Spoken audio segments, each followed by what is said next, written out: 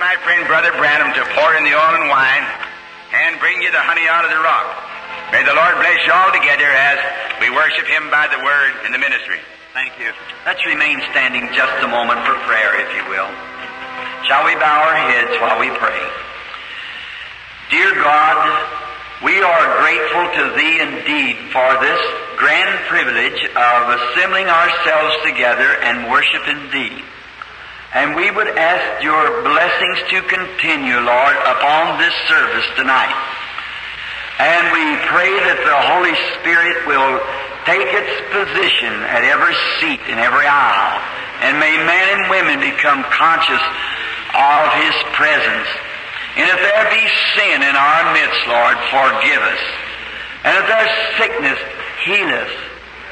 And get glory out of the service, Lord. And now, when we read Thy Word, we pray that You will bless Your Word. And may we have fellowship around the Word. For we ask it in the name of Thy Son, the Lord Jesus. Amen. You may be seated.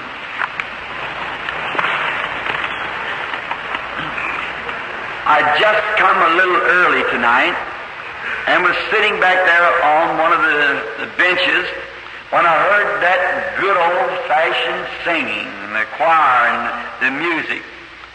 I thought maybe the millennium was about ready to start. And that sounded real good. If anything I like is good singing. And I always thought I'd like for the Lord to give me voice to sing. I just can't hardly make a joyful noise. So, but if you want an appointment with me, as soon as life is over and it's all finished, there's where the river of life comes out from under the throne, comes down this way and goes around the mountain of salvation, where the trees are on either side of the mountain. Over on that side, the choir sings. All the great voices sing over there. There'll be Sankey and all of them over there singing. And over on this other side is a little tree. I'll be sitting on that tree listening. So that's where I want to be, to hear that great angelic choir join in with the mortals. But you know, I was thinking that the angels, when Jesus comes, and one singing I ought to be at, the great singing, is to hear the time that when we stand upon this earth and sing the songs of redemption. Angels will stand just out off the earth with bowed heads, not knowing what we're singing about. They never had to be redeemed. We are the ones who will be rejoicing. We were the ones that were lost, and now we're found. And we'll sing the redemption stories when they won't even understand it. They'll stand with bowed heads and listen to us sing. Won't that be a wonderful time? Oh, I long to see that. I love good singing, but it's one thing I don't like is an overtrained voice. Overtrained. One that holds their breath just so long till they get blue in the face. You know, they're not singing to the Lord. They're just trying to see how long they can hold their breath. There's nothing any freer than old-fashioned Pentecostal singing with the glory of God in the meeting. That's real joy to my heart. And I was so glad to refresh myself in the presence of that good singing tonight. The Lord bless you and keep that up. Last night I thought I'd kind of choke you out a little bit by being just a little long, and our program drawed out. I met the chairman just now, a brother, and he said, "No, Brother Branham, that was all right. We don't close our church till 10 o'clock. You maybe oughtn't to have said that to me. But I'll try to hurry right through. Tonight being a night, evangelistic night, and tomorrow night we go right into the preaching and prayer for the sick again. Now tonight I want to speak from a text out of the Scripture. And I just love to read the Word. Don't you love the Word? How many Bible readers are here? Just raise your hands real high. Oh, that's fine. And to come down, usually before we come for that anointing for the prayer line, I have to stay shut up fasting and praying. But when you don't have to do that in coming down to just speak, you just feel different. You know, it's the same Spirit but a different operation. And now I love to read the Word because the Word is God's Word. And God is just as good as His Word is. And now I wish to read from the book of Psalms, the 63rd Psalm. And I want to read the first 3 verses. O God, Thou art my God. Early will I seek Thee. My soul thirsts for Thee. My flesh longeth for Thee in a dry and thirsty land where no water is. To see Thy power and Thy glory, so as I have seen it in Thy sanctuary. Because Thy loving kindness is better to me than life, my lips shall praise Thee. I like that second verse real well. To see Thy power and Thy glory, so as I have seen Thee in Thy sanctuary. But the subject would be tonight on the 3rd verse. Because Thy loving kindness is better than life, my lips shall praise Thee. Now I want to speak on the subject for about 20-30 minutes of life. Life is what controls us. We are known by the life that we live. And it's been said that your life speaks so loud that I can't hear your testimony. So therefore, to live a sermon would be much better than to preach one. The life you live shows what character you are, because your life always builds your character. And Jesus said, by their fruit you shall know them. So no matter what we would say or how much we would testify, if our lives doesn't coincide with that testimony, we are doing the kingdom of God an indebtedness by giving that testimony. Because people know what we are. And I've often thought at a funeral service, do you hear a man preach the funeral of some person that had lived ungodly and had never done anything right, and yet preach as though they were a great person that had gone right on to heaven? Now, no matter what you'd ever say, the people already have their minds made up by the life that that character has left behind. And I like to think of Longfellow right here, when he said, partings leave behind us footprints on the sands of time. That's the Psalm of Life. Oh, I think it's beautiful. Now, the Christian church should have real character then. And if the life of Christ is in the church of Christ, then it's got to have the character of Christ. It'll produce the life of Christ. It's just no more than just what we call in the South common sense. If the life of the Spirit of Christ is in the church, it has to produce that life, because the life that's in you makes your character. And what kind of characters ought we to be who have solemnly promised that we would serve the Lord Jesus as long as we live, and we have been baptized to His death, burial, and resurrection, and have put our names up on the church roll, take our place in Sunday school, and then go out and live something different. Oh, is more indebted to the cause of Christ than all the bootleg joints we have in America. God grants today that when man will live just what they are. And you can always tell them by their nature, their makeup. Now you cannot get a dove and a crow to agree together, although they were both birds and sat on the same roost in the ark. Both of them were fowls, they both had wings, but when the crow was let loose, he was satisfied with eating the dead carcasses that was floating around from place to place, and he never returned back again to the ark. But when the dove went out, she could find no rest for the soles of her feet, so she had to come back. See, the dove cannot eat with the crow, and the crow is a hypocrite.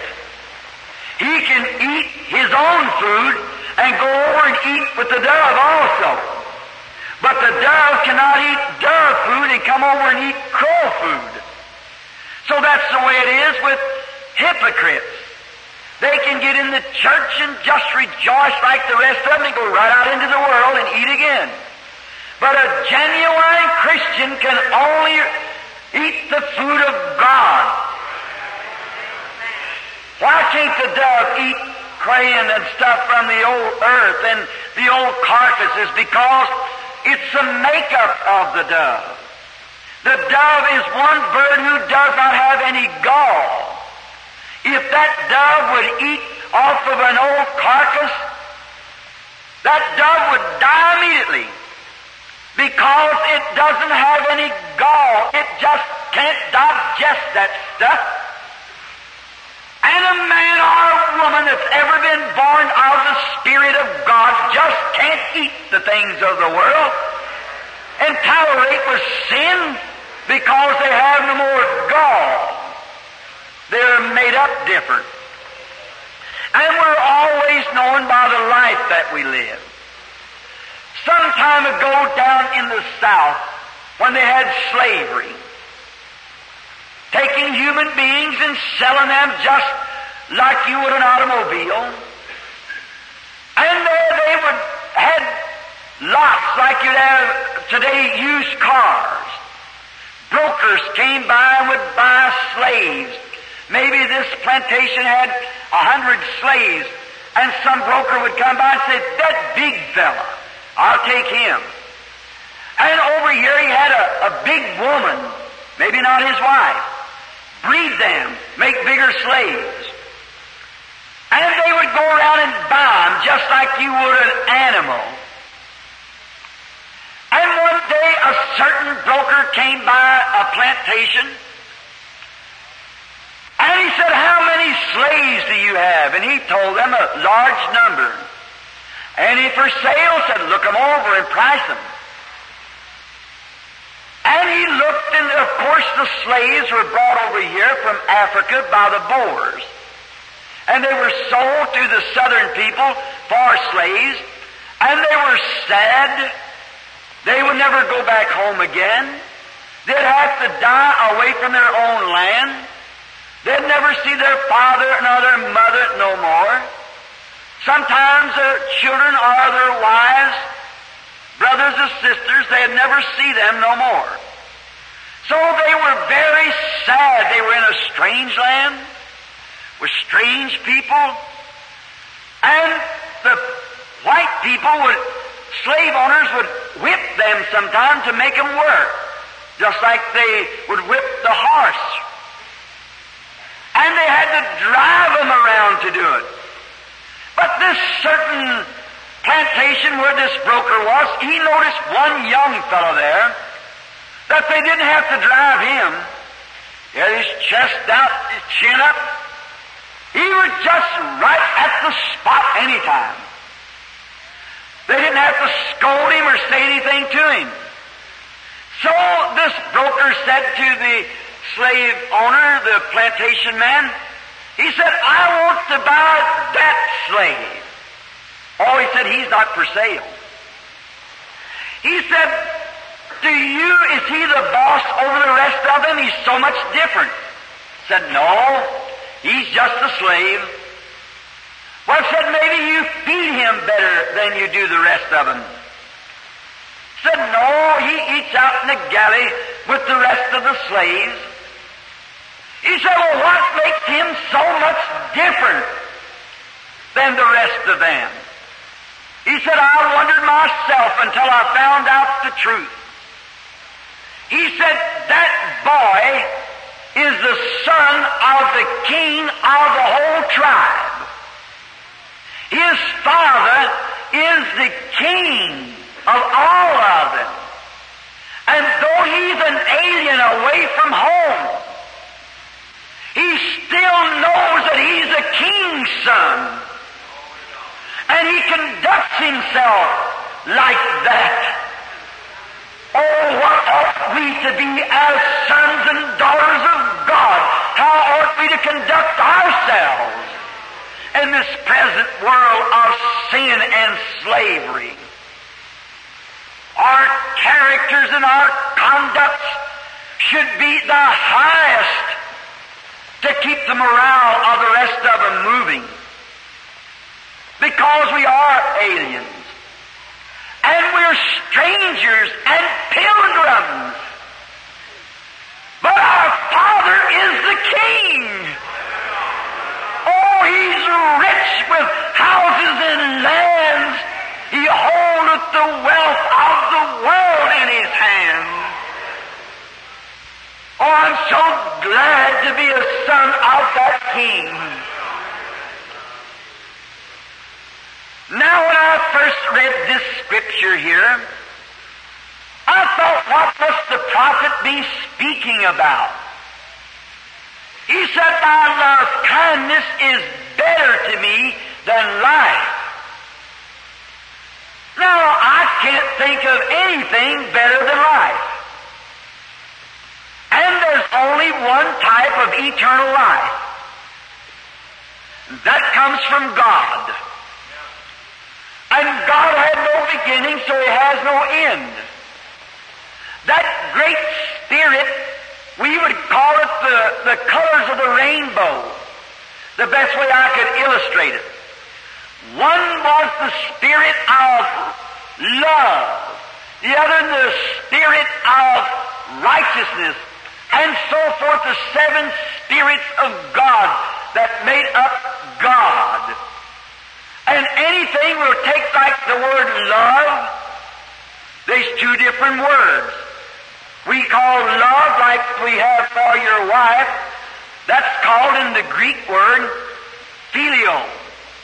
And the love you have for God is agapo. Now, phileo love, like you have for your wife, is a perverted love. Then from that kind of love, it perverts again to lust and on down. And all those kind of things must have an end to come back to that which had no beginning or end. Now, then, agapo came all the way down from the highest to the lowest to redeem His creature and bring him back to Himself. Oh, no wonder that people can't even express it. One said, if we would paint the ocean filled and were the skies of parsnip made, and was every stalk on earth a quill, and every man a scribe by trade, to write the love of God above would drain the ocean dry. Or could the scroll contain the whole though stretched from sky to sky? No one will never know what agape love meant, to stoop down and to condescend to the lowest pits of the lowest hell, to bring the fallen creature from a creature of time to a creature of eternity. We could not express it. But I was thinking as he said, thy love kindness is better than life. What could be better than life? Everything else has an end, but life has no end, so what could be more valuable than life? So I drew this kind of a conception of what David was speaking. And he must have been talking about a different kind of life. Now, life has many interpretations. And we notice that sometimes life has an interpretation like this. Oh, we're really living it up. That's not life. Somebody said, making a lot of reverie and saying, this is life. Some months ago, I was in a great city, and I was having a meeting. And that night, it was in another nation, Canada. And that night, a certain organization of America, they was having their convention up there. And I noticed as I left this great mammoth hotel, there were many people coming. The Americans were swarming in, and they were drinking. And women and men all alike. After my services was over that night, I got on the elevator out and started up. And the whiskey bottles were everywhere. And I said to the elevator boy, I said, it looks like that somebody's sure been drinking. He said, they sure have. And he stopped up at about this 8th or 10th floor to let me out. And when I got out, I was in the elevator by myself with the boy. When I stepped out, I heard something up the hall. And as I come out of a little place where we come out from the elevator, I looked up the hall, and I never heard such a noise of all the dirty words I ever heard. And I stopped just a moment. Oh, this is shocking. Two young ladies about, in their late 20s or early 30s, with just their underneath clothes on. Both women married with wedding rings, and they had a big bottle of whiskey, and they were passing it one to another and then pulling up their little underneath clothes and screaming. And you know what? Maybe a husband at home taking care of the baby while they were having a little innocent fun. It's sin. And vice versa, some woman home taking care of the baby while her husband is up there with her having little innocent fun. It's rank, ungodly, filthy sin. And the wages of it is death, separation from God forever. And here they come down the hall, and one man grabbing them, pulling this way and another and that way, the man out of the doors. I just stepped back and watched just a moment with my Bible. And finally, when they got loose the last man, and he sprawled out the floor and had to climb in on his hands and knees to get back in the room, and somebody pouring whiskey on the top of him, bringing him in. Oh, such an ungodly sight! And I looked at that and I thought, oh God, I seen these two beautiful little women, just with their underneath garment, and they stopped just a little above me, and they tried to pass the bottle one to the other, and one reached down and picked up her little skirt and kicked her feet up in the air, and she said, whoopee, this is life. I couldn't stand it any longer. I stepped out, I said, sister, you are mistaken, this is death.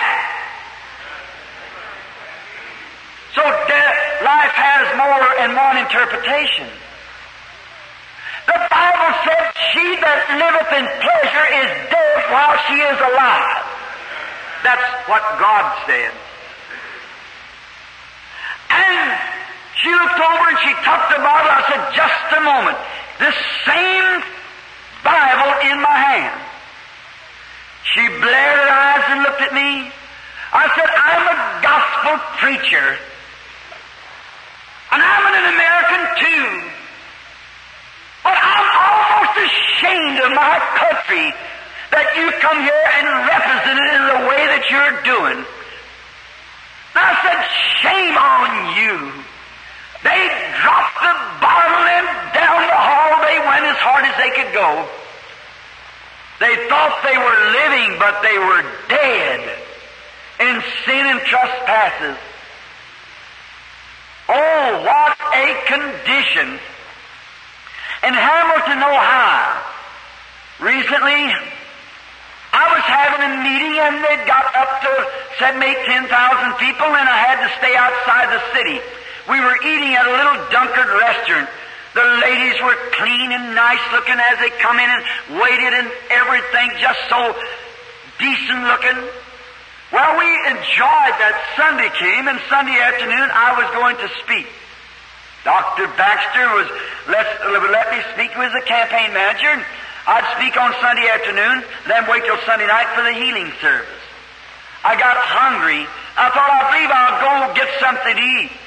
Just a sandwich kind of hold me over. And as I went out the door, the little Dunkard restaurant, they'd closed up and they were gone to church. And I seen just across the other side a typical little roadside place with sandwiches and things. I stepped in there. And when I stepped in, there was a policeman with his arms around the woman playing a slot machine. And gambling is illegal in Ohio. And a man of my age, which was perhaps a married man with a bunch of grown children. I looked out the other end and there was a young teenage girl sitting by a bunch of them motorcycle jacket boys with with their clothes half hung off, and God bless that man in that college the other week made that bunch of hoodlums straight up. He said, you'll either wear different clothes or get out of this school. If more men had more American spirit and backbone like that, we'd have better schools and less juvenile delinquency. Stabbings on the street and things. And here they was sitting back there, and a little teenage girl, her skirts hanging down, and them boys with their arms around her hips and things. I thought, oh mercy, let me get out of here. And as I turned to look, there was an old grandma. Would have been 65 easy, if not more. Her skin was all wrinkled up. And she had on that manicure on her lips, or what you call the stuff, blue looking. And the little lady with her hair cut and all frizzled up. And a pair of these little old ungodly clothes on, sitting with two old men in the summertime and one of them with a great long government overcoat on. And they excused themselves and went out, and I thought, God, how can you stand to look upon sin? If it would make me a sinner saved by grace feel like it, what would it do to a holy God look like to just destroy the thing? And as I looked at it, I stepped behind the door and started out, and a vision came before me. I seen the world, and around the world was a spray, and it looked red. And then all of a sudden, I seen through the vision the Lord Jesus. And sins were catching against Him. And it was my sins. And it would beat her from one side to the other like a bumper on a car. And every time I'd do something, it would strike him. And he looked at me with weary-looking eyes. I said, my God, have I caused that? I looked clean, and there was my book open, my name at the top, all kinds of dark streaks in it, and I said, Lord Jesus, forgive me. And he touched his finger to his side and wrote on it, pardoned, and threw it behind him. And I said, oh Lord God, I really don't know what to say. I just love you for that.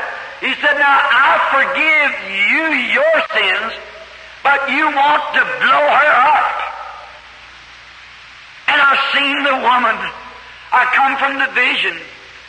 I walked over to her and I said, how do you do? And she said, how do you do? She was drinking, almost drunk.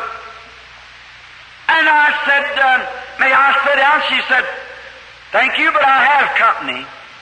I said, I didn't mean it that way. I said, may I just speak to you a minute? She said, you may. I said, I was standing there at that door wanting to know why God didn't strike you dead. And want to know if our little Sarah and Rebecca, when they get to be women, if they'll be raised up under such stuff as that. And I told her about the vision. She said, I perceive that you're a minister. I said, I am. I said, my name is Branham. She said, oh, you're the Mr. Branham down at the Armory. I said, yes, ma'am. I said, I'm sorry that I said that, or thought that in my heart. And she started weeping. And then she caught me by the hand and she said, preacher, I'm going to tell you something. I was raised up in a Christian home and my father was a Baptist preacher. And she told me about her marriage to a boy that drank, and she had 2 daughters then that was married and had children. They were all Christians, but she took the road that's wrong, and she said, I guess I'm finished. I said, no.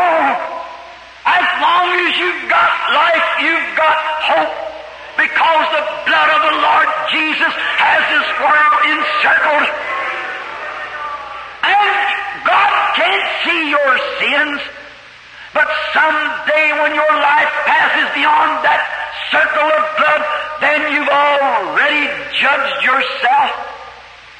And there on the floor in that little old place, I had the privilege of leading that precious soul to the Lord Jesus. Sent her back home rejoicing. Oh, the depths of the love of eternal life that God desires to give to His people. It was a changed life. She thought she was living over there, but she was dying. Now she's living and will live forever because she has eternal life. From death unto life. Now, some people think that drinking and smoking and gambling and trying to do the things that they do in revelry, they think that that's life, but it's death.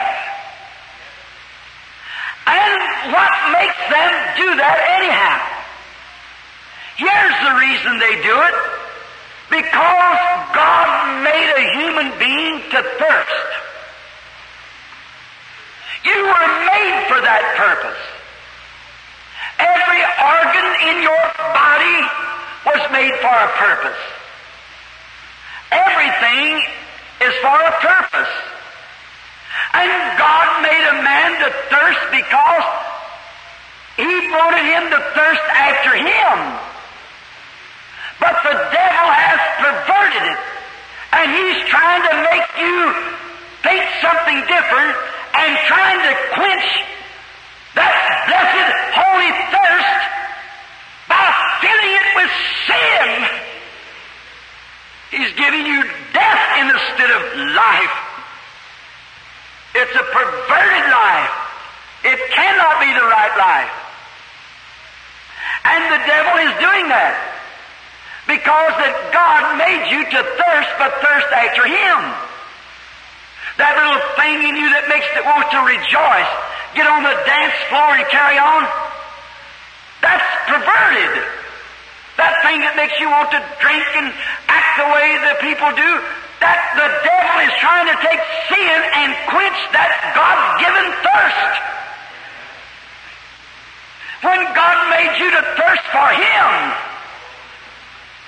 and you can never be satisfied until God comes in and satisfies that thirst. Oh, how dare you to try to quench that blessed, holy thirst with the things of the world, when God give it to you to thirst after Him.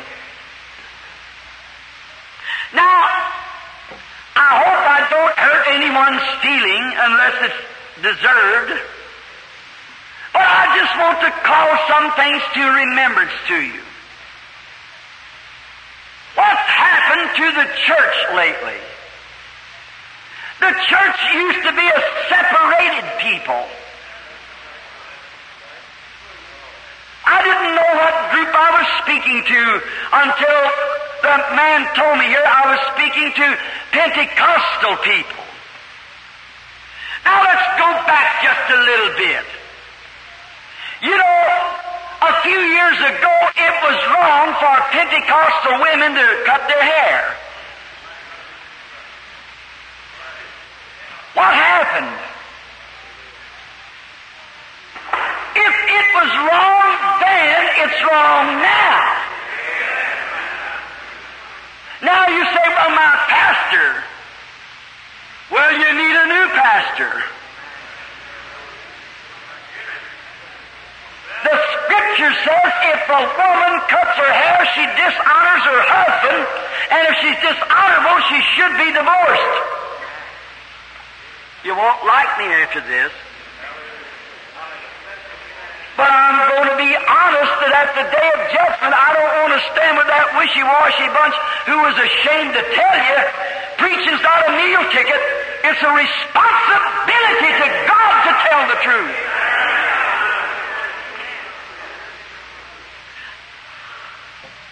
And it used to be wrong for Pentecostal women to wear that makeup manicure stuff on their face. It used to be, don't tell me, I remember it. And you Free Methodists, and you Missionary Baptists and Pilgrim Holiness and Nazarenes. It used to be wrong. What happened? His old brother Methodist preacher friend of mine by the name of Kelly, and he used to sing a little song. We let down the bars. We let down the bars. We compromise with sin.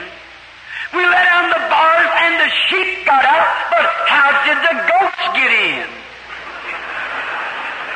It's because we let down the bars.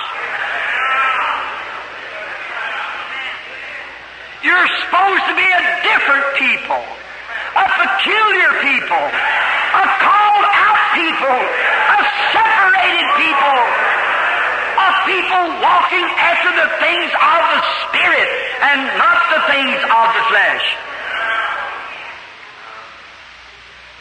Oh, we used to be down on the corner with the guitar and some salvation.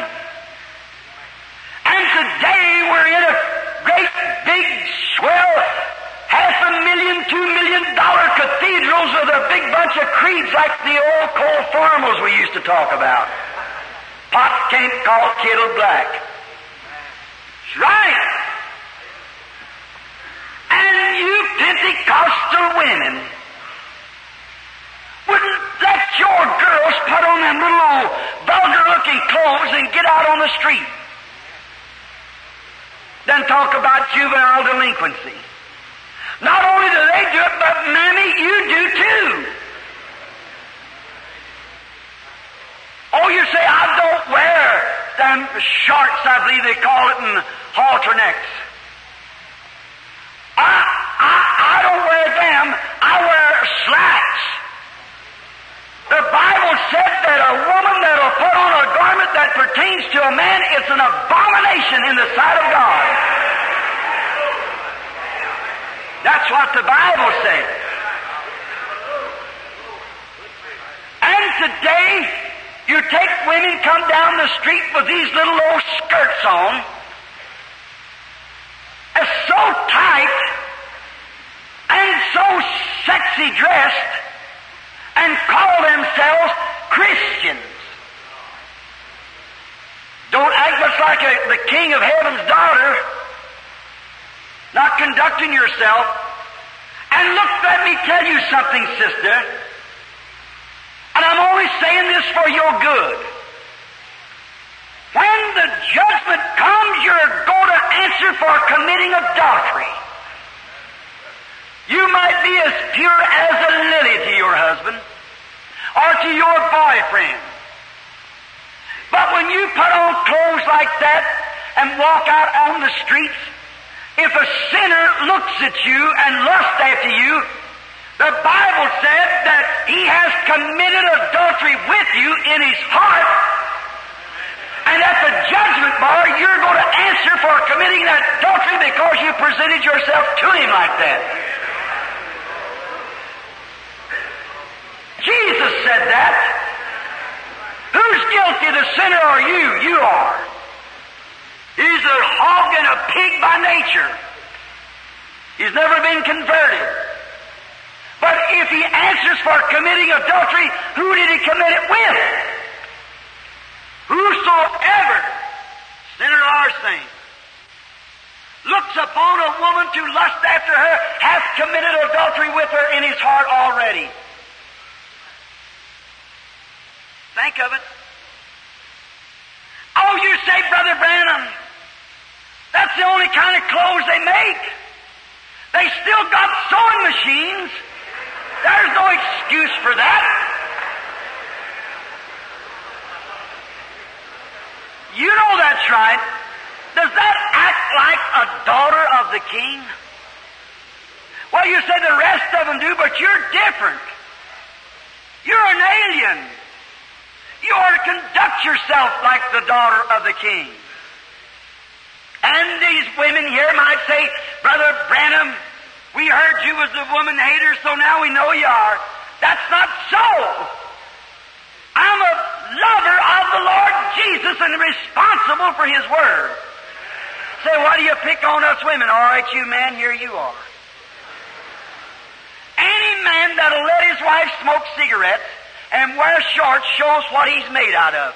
He's no man. He ain't got an ounce in him. A son of God, the head of the house. That's right. You know that's the truth. It shows what you're made out. Man's not measured by muscles. That's beast, brute. Man's measured by character. And if you're a son of God, you're measured by your character. And you're supposed to be the ruler of the house, and God will hold you responsible for what she does. But she's a god in America. And you remember, I've already predicted in 1933 a woman would rule this nation before the chaos, but the annihilation. See, you're on the money. She's everything. She's a goddess. Hollywood's done it. The reason that takes place is because you stayed home on Wednesday night from the prayer meeting to watch some old dirty play of We Love Susie or something like that. Showed what was in you to begin with. And you women, instead of having your prayer meetings, on the morning, the 10 o'clock prayer meeting, you stay home to watch some vulgarity stuff and dirty jokes like that Arthur Godfrey or Elvis Presley. Some scavenger feeding on the carcass of their own people. The only one difference between Elvis Presley and Judas Iscariot. Judas got 30 pieces of silver and Elvis got $1 million and a fleet of Cadillacs. He's a traitor to Christ. And yet he becomes a god almost to the teenager. Working up in such a condition that a little young lady get in there and jerk their underneath clothes off and throw it on a platform for him to autograph. Talk about devil power. Go over to Africa and see if that old boogly-woogly or ever what they call it, rock and roll, that's originated with the Hottentots in Africa. And you're trying to satisfy that longing and blessed holy thirst by poking that trash down in the place where God wants to live and to give you freedom and holiness and happiness. What a disgrace. What a letdown to the American people.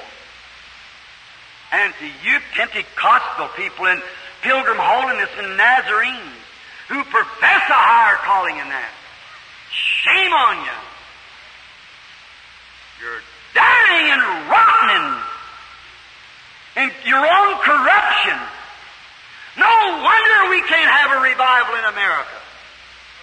No wonder God can't place His gifts in the church. What has He got to place them in? You think He would place gifts in a thing like that?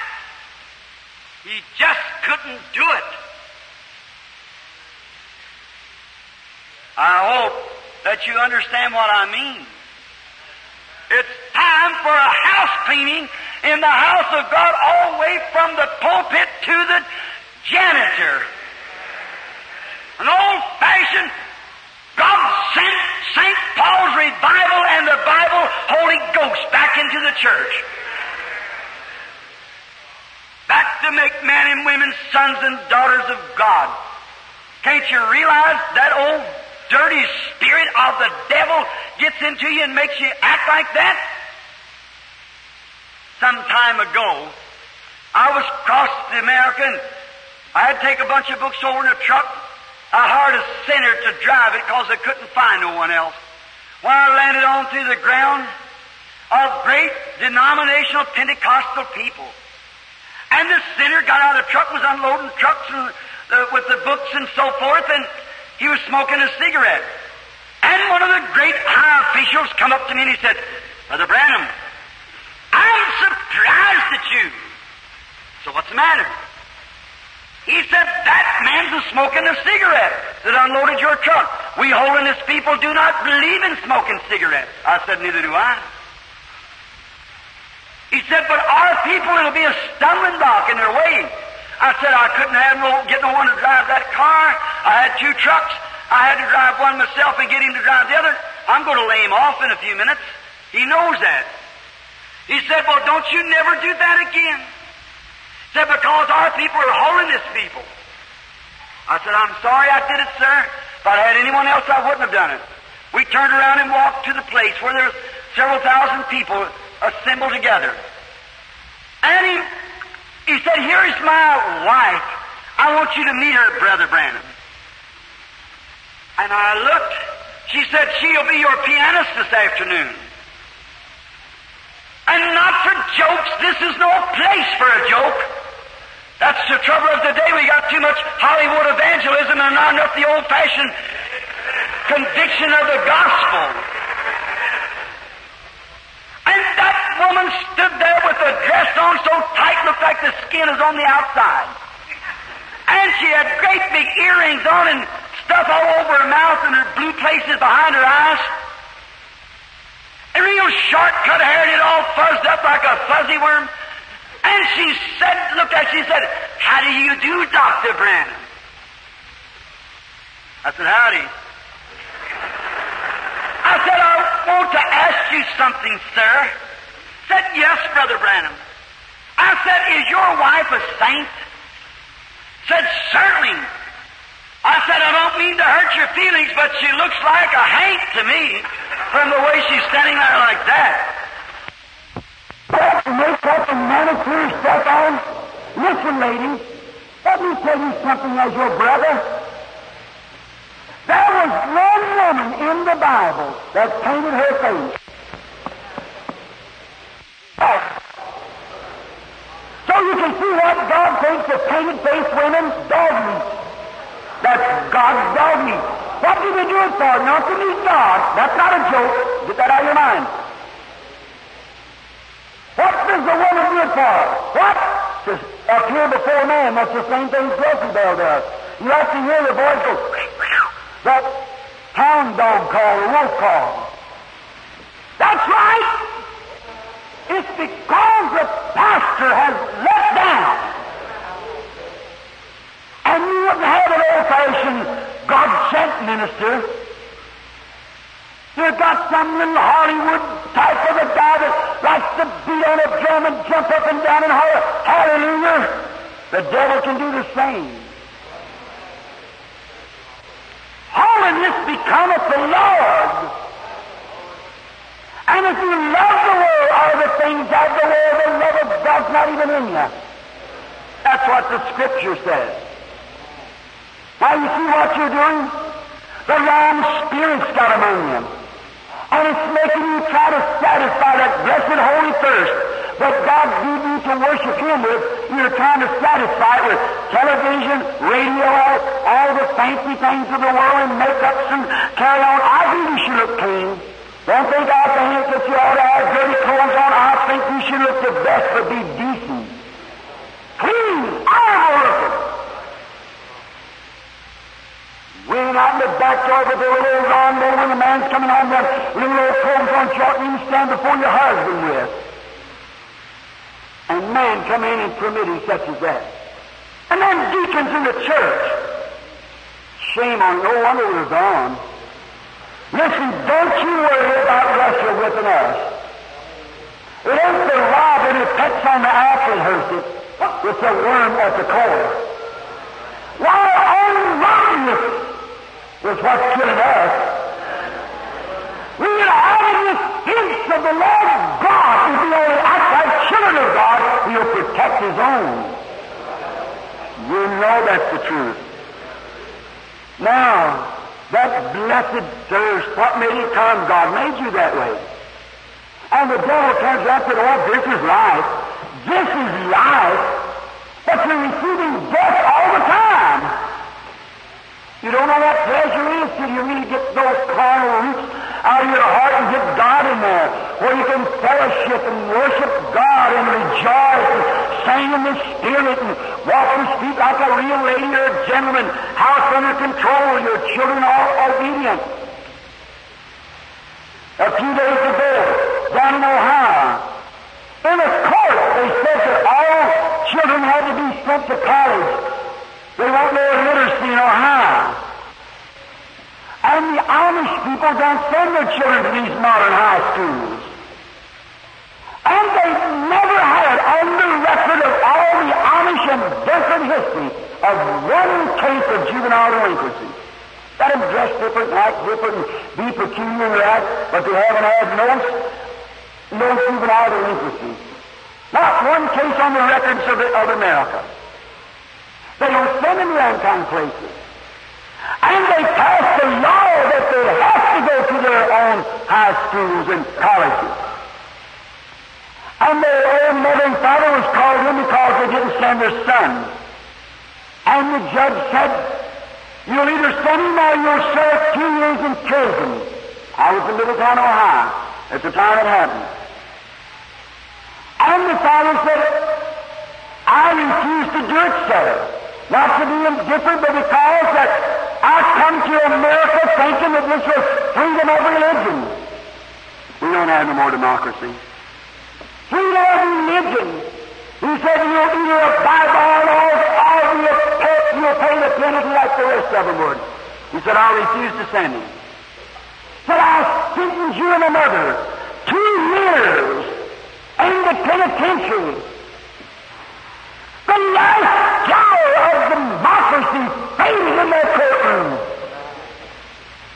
The father got up and said, very well, I'll spend it to save my son. I don't want him in your rock and rolls and your nonsense.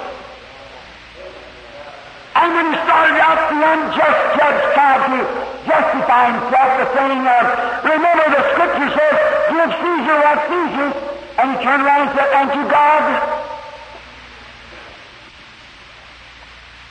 But it boomed again just in a few minutes. His whole bench quit the job and resigned their office. God be blessed for us, real outstanding Americans up there. What should the church do? Take a stand and stand there without moving. What's that thirst in you for? To worship God. Oh, David, who wrote the Psalm, the prophecy. He was an outdoor man who loved the outdoors. Oh, how wonderful it is to love outdoors.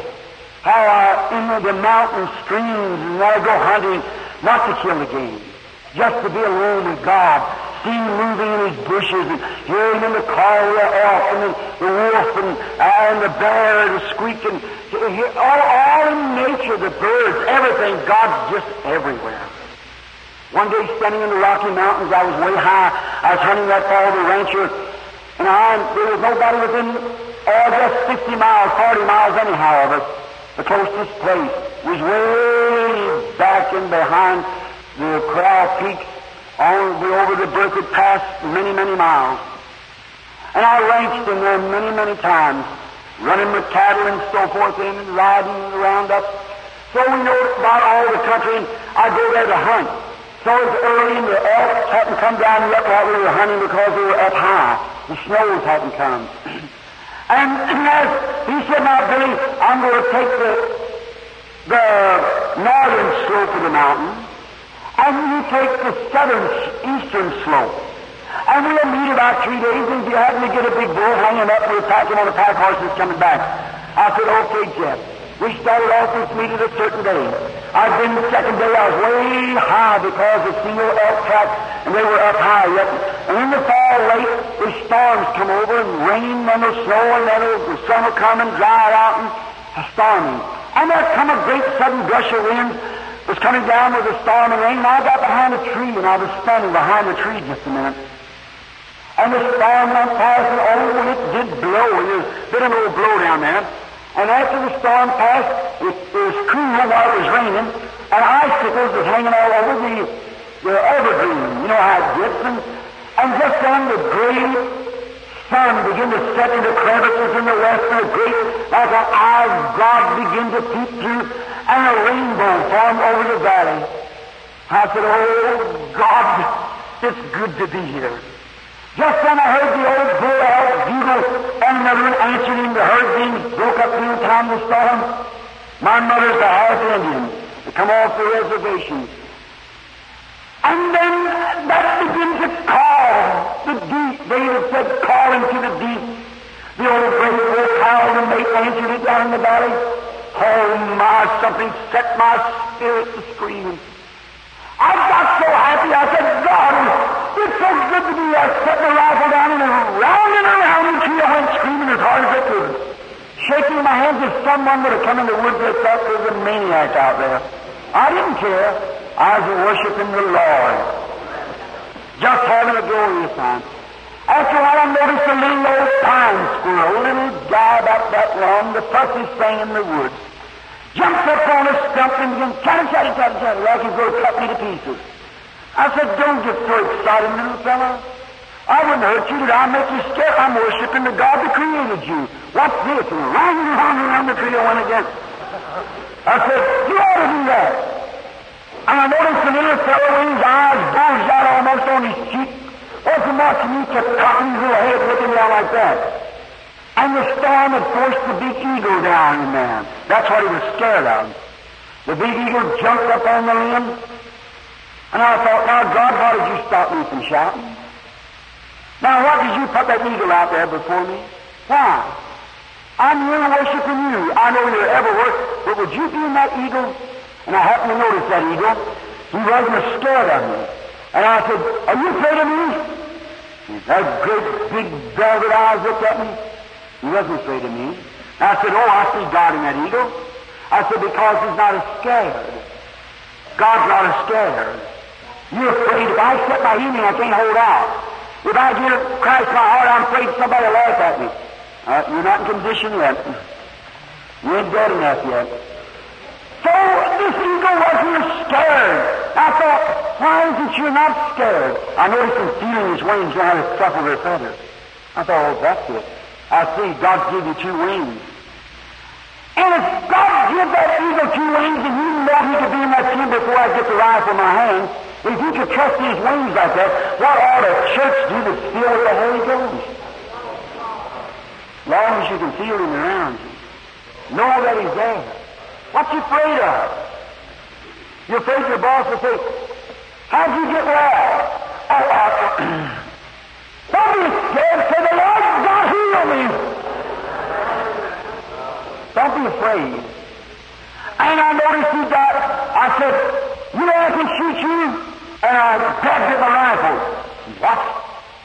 setting again. I noticed he wasn't afraid of me, but he's getting tired of that little old chipmunk. Sitting there, chatter, just all stuff. So he got sick and tired and he made a big jump. He made about 2 flops and he was come out of the timber. And then I wept. He just took his great wings and set them out like this. He never flopped his wings anymore. He just knowed how to set his wings. And every time the wind would come up, he'd ride upon it. Ride upon it. Until he become just a little spot. I stood and looked and the tears running down my cheeks. I said, oh God, that's it. That's what you want me to stop here and set that storm for. That's the idea. Just know how to set your wings in the power of God, your wings of faith, and when the Holy Ghost rolls in, ride upon it. Just keep on going. Get away from this little old woodchuck, chatter, saying the days of miracles is past, and there's no such a thing as divine healing. Right away at it. God wants to feel that heart. David said, as the heart thirsts after the water brook, my soul thirsts after thee, O God. Listen close, I'm closing. David in the mountains, and he had been a woodsman, a hunter. He knew about the deer. I've seen them many times. Down in Louisiana, they hunt them with dogs. Over in Africa, there's a wild dog. And it's very strange. And any deer hunter here knows if you wound the deer, hurt him, and if he can get to water, you've lost him. As long as he can find water, he can live. But if the dog just hurts the little fellow, you see that there are 3 deer standing. And the dog has a trick, or the wolf either. And he slips up real easy. Now he's got 2 blood stains out here in the side of his mouth. And he grabs the deer. Just behind the ear where the jugular vein crosses, he sinks those teeth in, the coyote, the wolf, the wild dog. And when he does, he throws himself. When he does that, I've seen him cut steer's throat. Coyote. And he's sneaking. You don't know where he's at. And he grabs the deer and he swings his weight and cuts the jugular vein, and the little deer makes a few drops, and he's gone. Then he's covered over with dogs and coyotes eating on him, pulling their hide and meat right off his bones. How true that is tonight. With a many little innocent Christians, you little girls, that this old Elvis Presley rock and roll and Pat Boone and Arthur Godfrey stuff, the devil, you put that stuff on your face to get the boys to give that. That's wolves, that's what they are. That's true. They'll give that whistle, you dress yourselves in little clothes like that and say, show that little body of yours. Oh, honey dear, I got 2 little girls at home too. God be merciful, child. You don't realize, honey, that that's the trap of the devil. Don't never dress yourself so a man will look at you like that. Keep yourself for your little sweetheart husband that's coming someday. God will give it to you. And there the wolves of hell's out after you. And you're coaxing them on. One day the jugular vein will be cut. You'll be gone. Then you'll stumble a couple times. You're gone.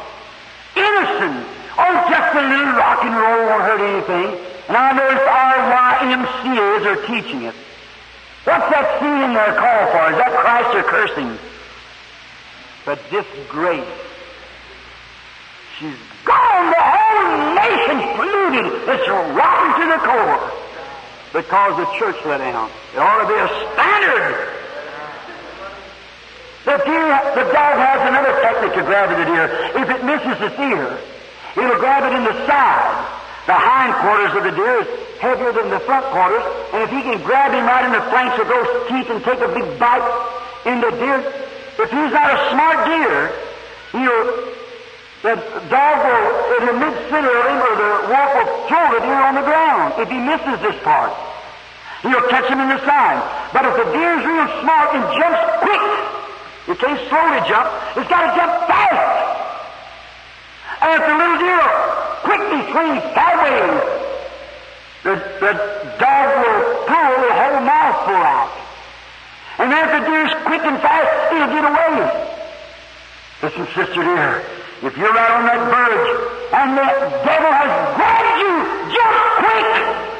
Don't wait till the next revival. Jump now! If you've had your first rock and roll date, don't let her go again. Jump away from it quick as you can. If you've been dressing out you ought to, dress decent, act like a lady, a Christian. The hounds of hell's galloping after you. Then when she's grabbed, the little fellow runs as hard as he can. The blood's pouring out. Watch him. He's got to find water. They're right behind him. He must find water. If he don't find water, he's gone. Let him find water, he'll live. But he must get the water right quick. And if he can pass over a stream, you hunters know what I mean. He'll get a drink, run over the hill, freshens him up. He'll come down and get a drink again. Lead the dogs one way or the other, the hunter either one. Back and forth and cross that river, and he can live. But think of David, when he said, "As the heart painteth for the water brook, so my soul thirsts after thee, O God." If that deer don't get the water, he's dead. And if you can't get to Christ, not the church, the devil tries to put a false thing in you there. Tries to make you satisfy that great thirst in you by saying, "I join church." That's just almost as bad as doing something else. He tries to say, "Oh, I'm a Presbyterian, I'm Pentecostal, I'm Catholic, I'm a Baptist." That don't mean one thing to God. You can be any church member and go to hell like a Martin Luther box. Jesus said, "Except a man be born again, he will in no wise enter in." When I pay my tithes, I do this, that's all right, brother dear. When I tell you our church has got the biggest missionary offerings in the country, that's very fine. We got the loveliest church here in the city, more members, that's fine, but that don't have one thing to do with salvation. Not one thing at all. God don't even recognize it. Except a man be born again of the Spirit and of the water, he will in no wise enter. Intellectual won't help. It's got to come down here to a birth. Join church as much as you want to. Good holy churches that still won't have a thing to do with it. Be baptized, face forward, backward, poured, sprinkled. You just go down a dry sinner and come up a wet one. It don't do one thing to you but pollute you. You're a twofold child more hell you was when you started. Most miserable person in the world is someone trying to impersonate Christianity. Miserable. To live for Christ is a joy. Wings that you fly away with, and your soul begins to thirst like the deer. Oh, if I can't find it, I'll die. You'll find it. If you thirst after God like that, you'll find it. Oh, my soul longeth for thee, in a dry and thirsty land where no water is. I long to see thy power like I see it in thy sanctuary. Is your soul thirsting like that tonight? Lord Jesus, come to us. Bless us! Do for us like you did for them in the early days. Take the world from me and let me worship you. Is your soul thirsting like that? Quickly, there'll be a spring break up with the side of you. You'll live. But as long as you say, "I'm just as good as the rest of them. I don't have to do these things." You're dying and don't know it. As the heart panteth for the water brook, my soul thirsts after thee, O God. He must find water or he die. He must find God or you die. I must see you, Lord, or I'll perish. Oh, how we need him tonight. In an old-fashioned, God-sent revival where men and women really get right with God. Let us pray.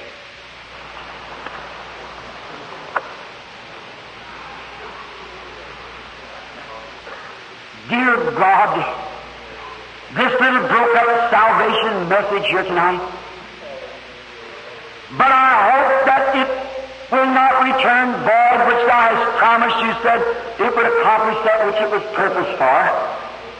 And Thou knowest everything, Father, so Thou knowest it was purpose to try to save the church and the people, not to be different or anything, but to bring the church back into fellowship with Thee.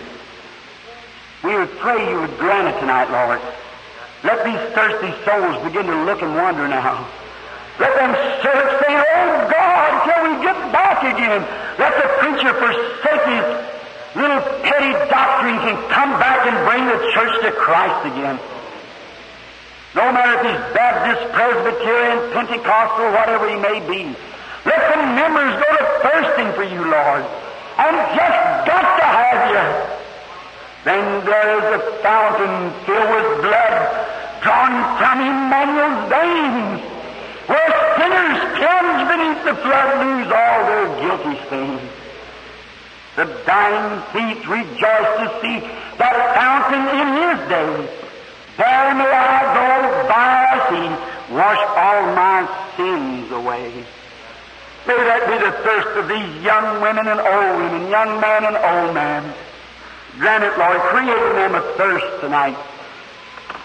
Thirsting after Thee, let them know that even this worldly stuff, that they're trying to satisfy themselves. Oh, I belong to church. It's no harm to do this or that. Oh, God, wake them up to know that Satan's doing that. And that thirst that they have for good time and so forth was putting them to worship You and to have Your blessings and to enjoy Your fellowship. Not the fellowship of the world, but the fellowship of Christ. Grant it, Lord. We ask it in His name. Amen. While you remain just a moment. Now tomorrow they're going to give the prayer cards for healing tomorrow night. Tonight I want to make an altar call just a minute. So, how many is here for their first time that heard about the meeting and how the Lord gives visions, but you've never been in one? Let's see your hands. Is there many here? Oh, the whole front part of it here is full of it. All right, the newcomers. You've heard that how our Lord Jesus said He did nothing until the Father showed Him by vision what to do. You remember that? You read that in the Bible? Does Jesus, if He would appear today, would He do the same that He did back there? Would it make your soul thirst after Him if you could see Him stand here in this building among us all and perform and do the same things that He did when He was here on earth? Would you be thankful for that? Raise up your hand and say, oh, it will create another thirst. Blessings be on you.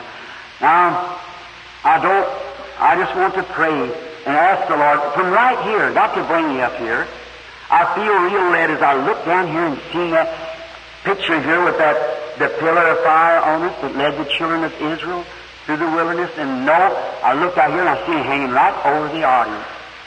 So whether we got prayer cards or not, I believe God wants to do something here that you thirsty souls will go to thirsting for it. Now you out there that's sick and afflicted, the Bible says that Jesus Christ is the high priest right now that can be touched by the feeling of our infirmities.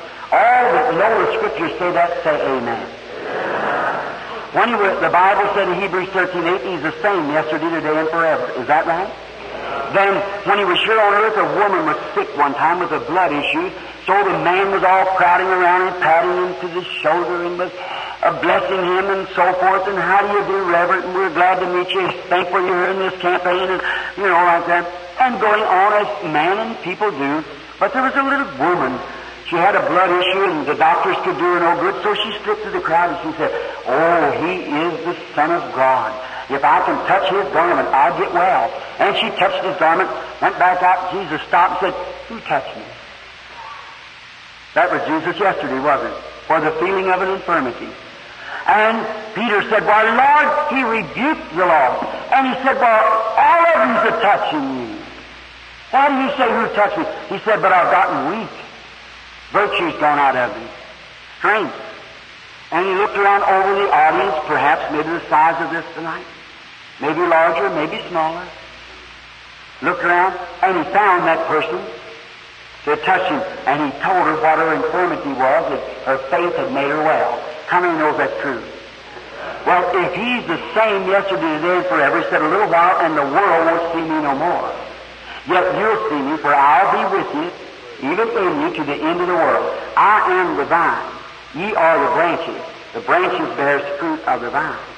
Now he's in his church working. I wonder if there's that kind of faith tonight in this audience that could touch his garment while I would submit myself to him with you, that he'd come back down in the form of the Holy Ghost and do the same thing here on this platform tonight.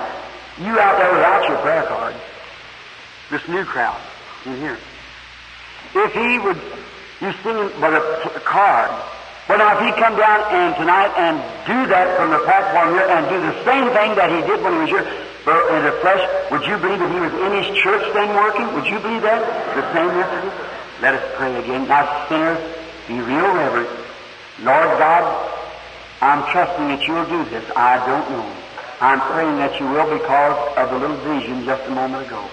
Grant, Lord, that it'll be so. In Christ's name, I submit myself to you and ask that the Holy Spirit will get into the hearts of the people. May angels take their positions beside these sick people and beside of the unbeliever and the sinner, and let them know that you're here. And that thirst that they have longing to see, grant, Lord, that you'll be standing right by. And some of them are here thirsting for healing. You're the waters of life.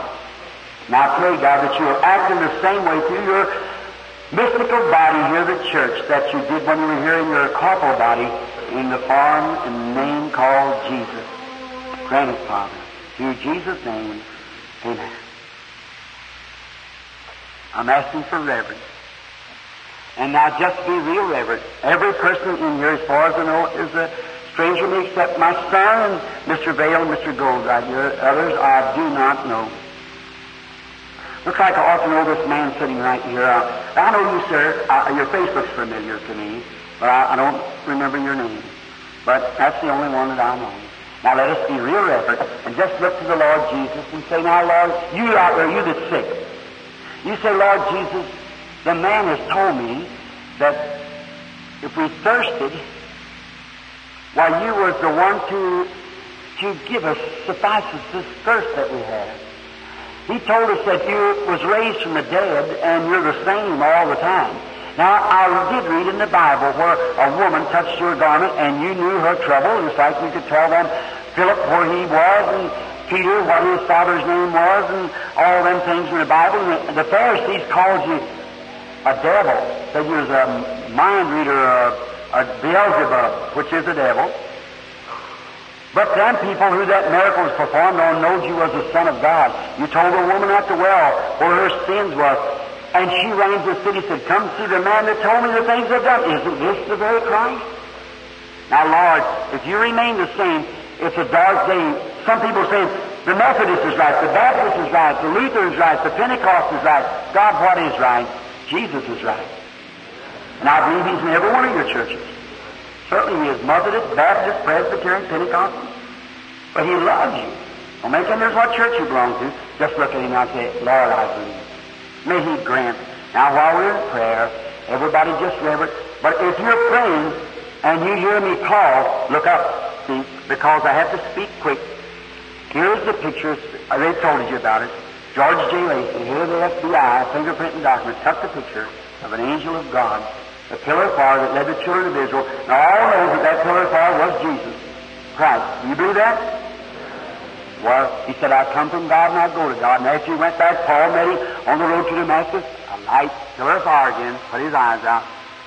Peter in the prison, pillar of fire, come in and let him out. Here he is today, appearing at the end of the Gentile age, the same Jesus. The scientific age that we live in, He's appeared to the scientific world. They can't say it's wrong.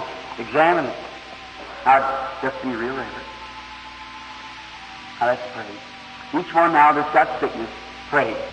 Now, you're the one who has to touch him. I can no more, knowing you not, I can no more know anything about you than this thing can speak without something behind it to speak. It's a mute. Just pray.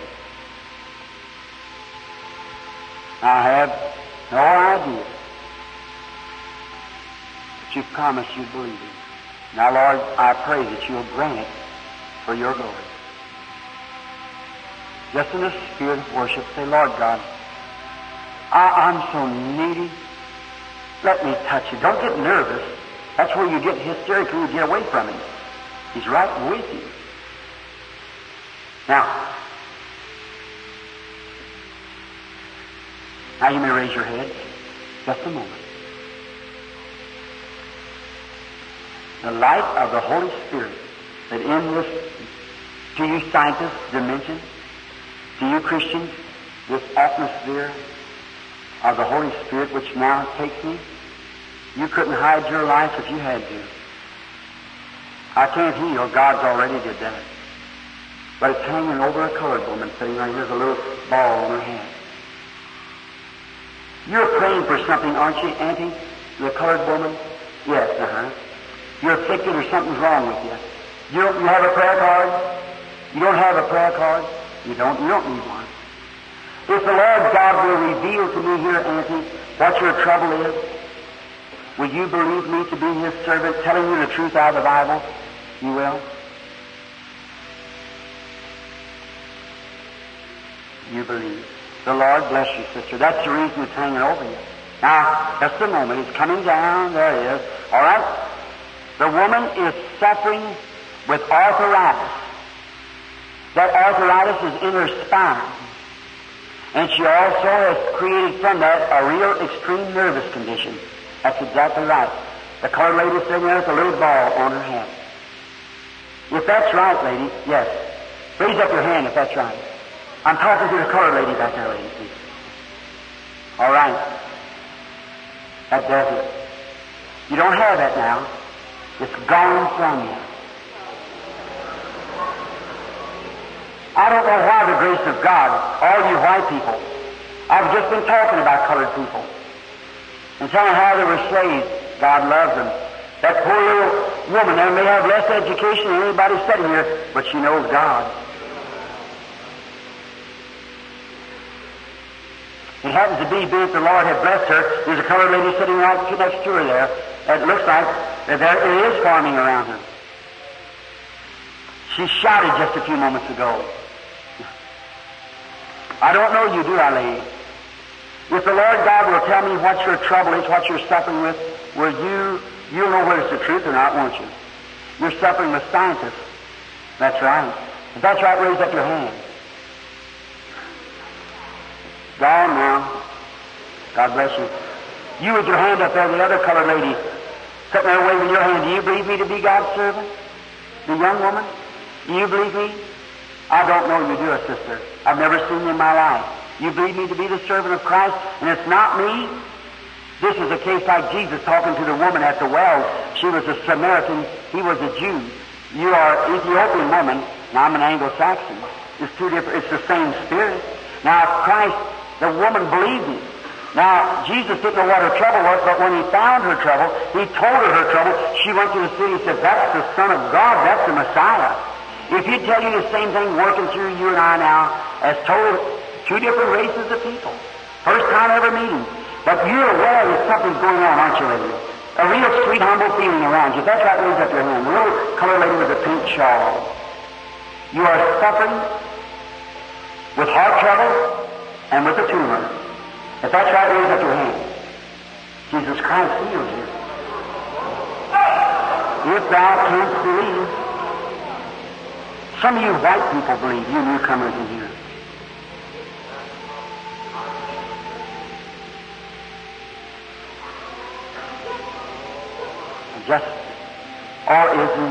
You should be in a real spirit of worship.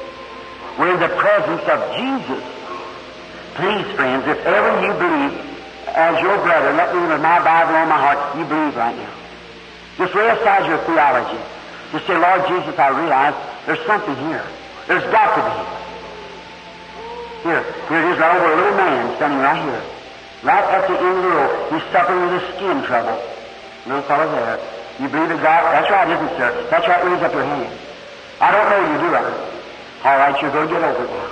Don't worry. The blessings of God was on you. Where it was dark, it's turned light. Have faith in God. Do you believe? All of you believe? Now you're praying. Get these people, these newcomers, if we can, right in here where they all held their hands. Or anywhere, I just have to, wherever he calls, that's where I have to answer. There's a little lady sitting right here. looking right at me.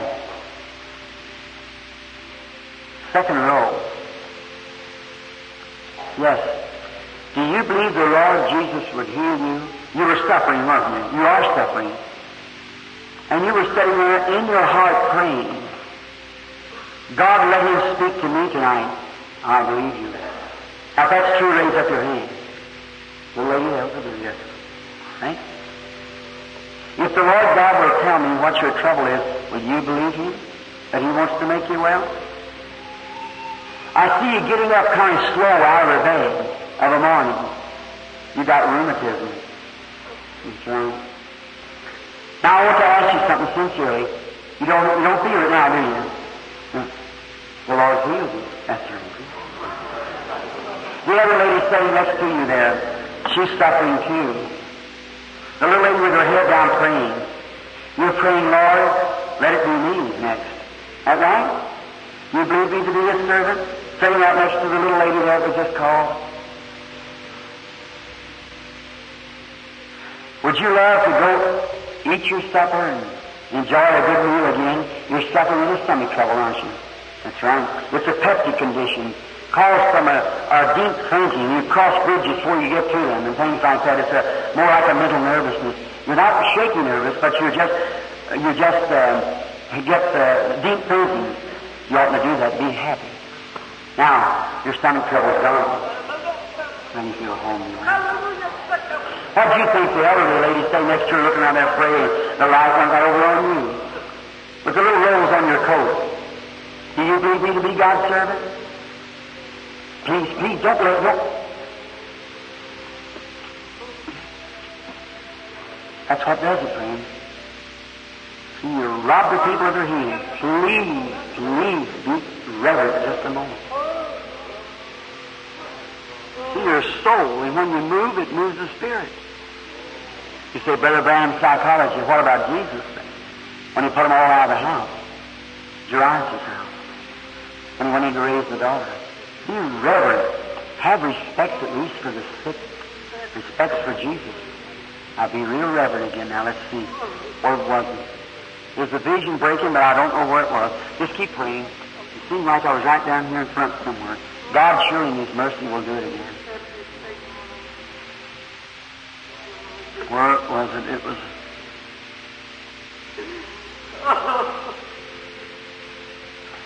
It sure is bad. It's the lady with the rose on her coat. That's the one it was. She has a hernia. That's right, isn't it, sister? If that's right, raise up your hand. You believe God for your healing?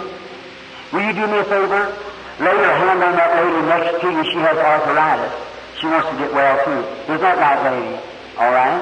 Good. Now you heard it. And the lady sitting next to you, see that dark spirit across there coming there? That's that spirit calling for this one over here for help. Lay your hand on the woman next to you. She has arthritis, too. The next lady there. You had arthritis also, didn't you? You're both healed, so you can go home and be well. God has made you well. Have faith. Back in this way, somebody. Have faith, friends. Believe God. Don't doubt Him. Just believe Him.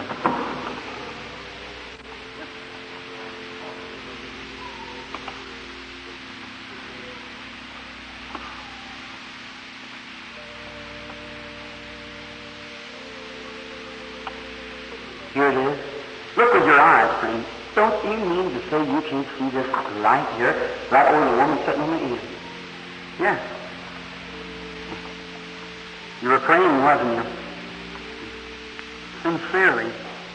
I do not know you. Is that right? You don't know me. This is our first time meeting. If the Holy Spirit will tell me what you're praying about, you believe me to be His servant then? You believe, you know now that you're in contact with something. You are a Christian, a believer. You got trouble with your back. It's a back trouble, isn't that right? That's what you're praying about. You're not from this city. You're not even from this state. You're from Rhode Island. That's right. Mrs. Lathan, now, L-E-I-G-H-T-O-N. Mrs. Lathan. Is that right? Raise up your hand. Now you're going home well. Your back trouble, bless you. Jesus Christ has healed you. Do you believe? Does the whole audience believe? Let's bow our heads just a minute, then. Father, we're conscious. We're here in your presence. Maybe the people here may never be back again. This may be their last night. While you're present, Lord, I pray Thee in Christ's name, be merciful. And with your heads bowed just a moment, the organ playing sweetly and lowly. How many in here now, in the presence of Christ, knowing that He's here, how many would like to raise up their hand and say, Brother Branham, pray for me. I want the real experience with God that you've been talking about. I'm tired of living this half life, and maybe you're a sinner and you want to be saved. Raise your hand. Will you to God? Way up high. That's right. God bless you. Oh my, 40, 50, 100 hands or more up in the air. God bless you. I'm going to ask you something. If she'll play, while she's playing on the organ, if you believe God hears my prayer for the sick. Of course, He heard me for this altar call. I want you to come here and stand right down here around here. Let me come down and pray for you, will you? Right slowly now, we're going to sing Almost Persuaded. And I want each one of you that wants God to change your life right now. If He can change your body, He can change your life. And all that place that He made in you thirsting for Him, you want to worship Him and Him to come in and take all the desire of the world from you. Will you come right down here for prayer? Will you do it while we sing Almost Persuaded? All right, sister on the organ, if you will, give us the card. All right.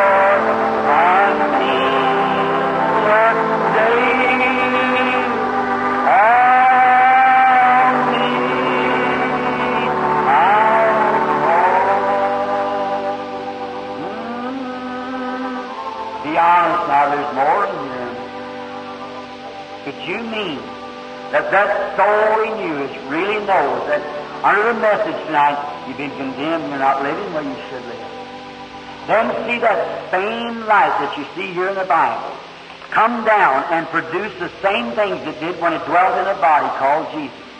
He promised to be in His church. Here it comes right down in His church and does the same thing, proving that He's here.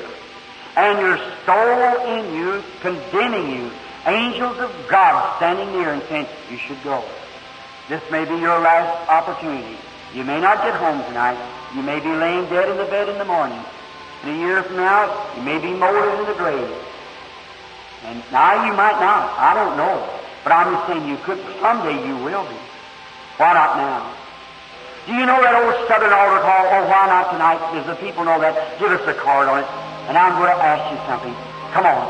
You lukewarm church members. You know you've done wrong. You women. You men, boys and girls. Gather yourself around. I feel led to do this, friends. Surely, God, don't you know I'm telling you the truth? God's proved it. Now I'm telling you the truth. There's loads of you need to be standing here.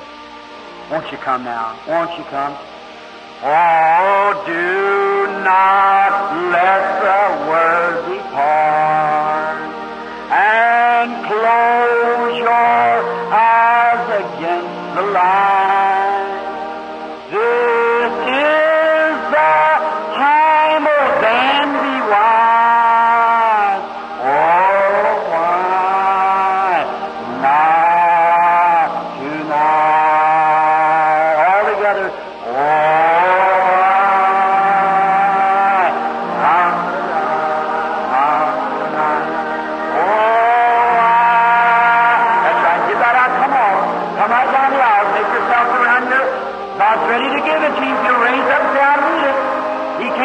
wait till you feel that you're needy. If you feel you're sufficient, okay. Now tonight, tomorrow the sun may never shine. To bless thy long deluded sight.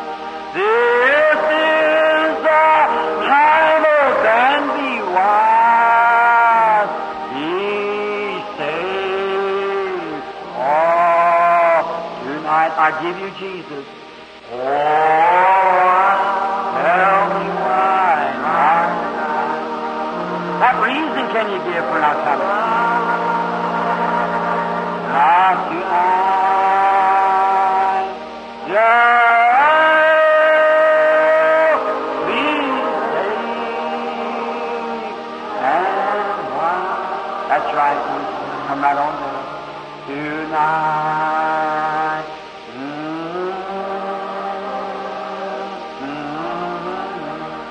What excuse can you give now? Now let me say this to you that's back there, me knowing in my heart, by the Spirit of God, you're grieving Him by doing what you're doing.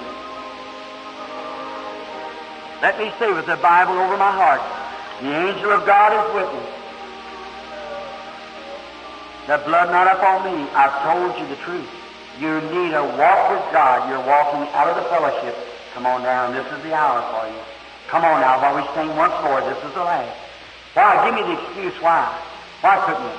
Say my job, quit it. My mother, she'll drive me away from home. Many has walked alone with Christ. My Father won't appreciate it. Your Heavenly Father will accept you. I'll give you fathers and mothers, and I had to leave my home too because of it. But God gave me tens of thousands of fathers and mothers around the world. Greatest thing that any man ever did when a woman when they come from their seats down to an altar of prayer. Right. I'm not asking you to come join a church. I'm asking you to come receive Christ while His presence here. What more could He do? If He healed the sick, still wouldn't be as great as this. He does heal the sick. He couldn't appear in a visible body because when He does, time shall be no more then. But He's here in His church showing you that He's raised from the dead, trying to get you to come accept Him as your risen Lord. Once more now while we sing, oh, why not tonight? All right. Oh, why not tonight? Church member, sinner, why don't you come? Remember, in the name of the Lord Jesus, I'm offering you Christ. If I never see you again till judgment, this is your time. And why? When the rainbows are sweeping through the skies, stars are falling, the Sputniks has done dropped their bombs and the handwritings on the wall. Time shall be no more. There'll be one split second. There'll be millions times millions in New England states and Scotland. There'll be swept into eternity without a chance. Remember, he who speaks tonight, the Spirit knows what's true. Come. All right.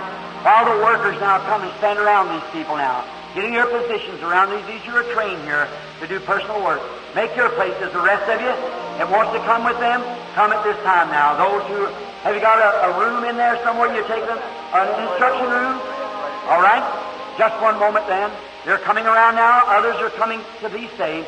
Let's bow our heads everywhere while I want to pray as I offered to pray. Dear God, be merciful to these people. This may be our last meeting time, dear God, until we see you standing yonder. Oh, if you're going to come for your church before destruction, before one drop of rain could fall, Noah and his group was in the ark, and the angel of the Lord who went out into Sodom, his message was haste. It was deliverance and mercy. The same angel who had his back turned to the tent and said, why did Sarah laugh? Oh, God, may the people realize that same angel's here tonight that knows the secret of the heart the same as he knows Sarah laughed back in the tent. She said, I didn't. But he said, oh, yes, you did. What was that angel's message? Just before the fire fell. Here you are again, Lord. I pray now there's nothing more I can do. They are the fruits of the message. your message. They are yours. They've come. No man can come to me, you said, except my Father draws him. Then, God, you had to be here to draw them. Here's many, many people. Altars packed full up and down the aisle. And I pray thee, God, that you have brought them up here, that you'll give them to your dear Son as love gift. And then we know that no one can pluck them from his hand. You said, he that heareth my words and believeth on him that sent me has everlasting life and shall never come into the judgment, but pass from death unto life. God, may this group of hungry people walk into this little room here now and be filled with the Holy Spirit. All one's hands is applied to them in there according to apostolic rule. May they be filled with the Holy Ghost and that fountain of their heart that's been touched tonight, and all the old tin cans and rubbish of the world has been cleaned out, making a new heart for God to worship. Grant it, Lord, that thirst now is coming for you. Sanctify them at the altar, that when they walk in there, they may be filled with the goodness of God, and His Spirit take them in. Grant it, Lord, I present them to you in Jesus Christ's name. Now, while you're here, workers are here, places are for you. Go right in here so we can go in and pray with you to be filled with God's Spirit. File right in now as you're coming. While we continue saying, oh, why not tonight? Again, the audience. Oh, why